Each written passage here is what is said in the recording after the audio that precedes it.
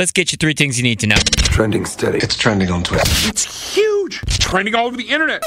Scotty on US 99. All right, let's get you what's floating around the interwebs today. If you're afraid of clowns, there's a scientific reason why. I'll fill you in on that in just a second. I know a lot of people are afraid of clowns, so that should be interesting. But first, let's talk about Target, because Target is about to roll out drive-up returns, where at some Targets you're going to be able to drive up. Somebody will come out and initiate your return right from your car, which I understand is actually going to be really helpful for anybody with a disability, or maybe you're running around with kids or pets in the car. But other than that, that defeats the whole purpose of going to Target. The whole point is to go inside and buy a bunch of stuff you don't need. So no one's taking the cash from the return. It's always store credit, because let's see what else I can find in Target.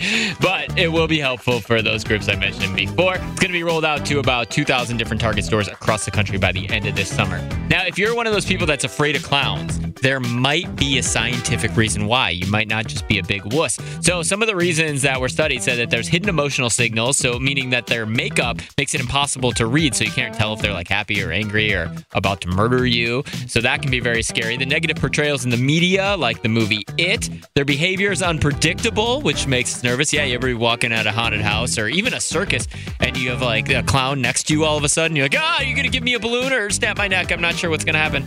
That's one of the reasons why. They don't look quite human, which is alarming. And sometimes the color of their makeup reminds us of death, disease, or blood, or simply somebody else's, like a family member or parent's fear of clowns has rubbed off of you. So there's science behind the reason you're afraid of clowns. Or you're just a wuss, I'm not sure. Finally, let's go to Tinder. If you are in the dating world, then you might want to grab your new dating dictionary. That's right. Tinder launches a dating dictionary because they say that people within the age groups of 18 to 25-year-old feel they speak a very different language than older singles. So they have a dating dictionary that highlights phrases like cushioning and situationship and what those words mean to help the older generation understand the younger generation. However, I've been out of the dating game for a little bit now, so maybe I'm wrong, but if you don't know those words and you're trying to date somebody that does know those words, maybe look for someone closer to your age. That's all I'm saying. It may be a little creepy, okay?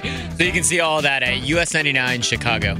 Trending steady. It's trending on Twitter. It's huge. It's trending all over the internet. Scotty on US 99. And don't forget, I have those Joe Nichols tickets for you coming at 4:30. Good luck.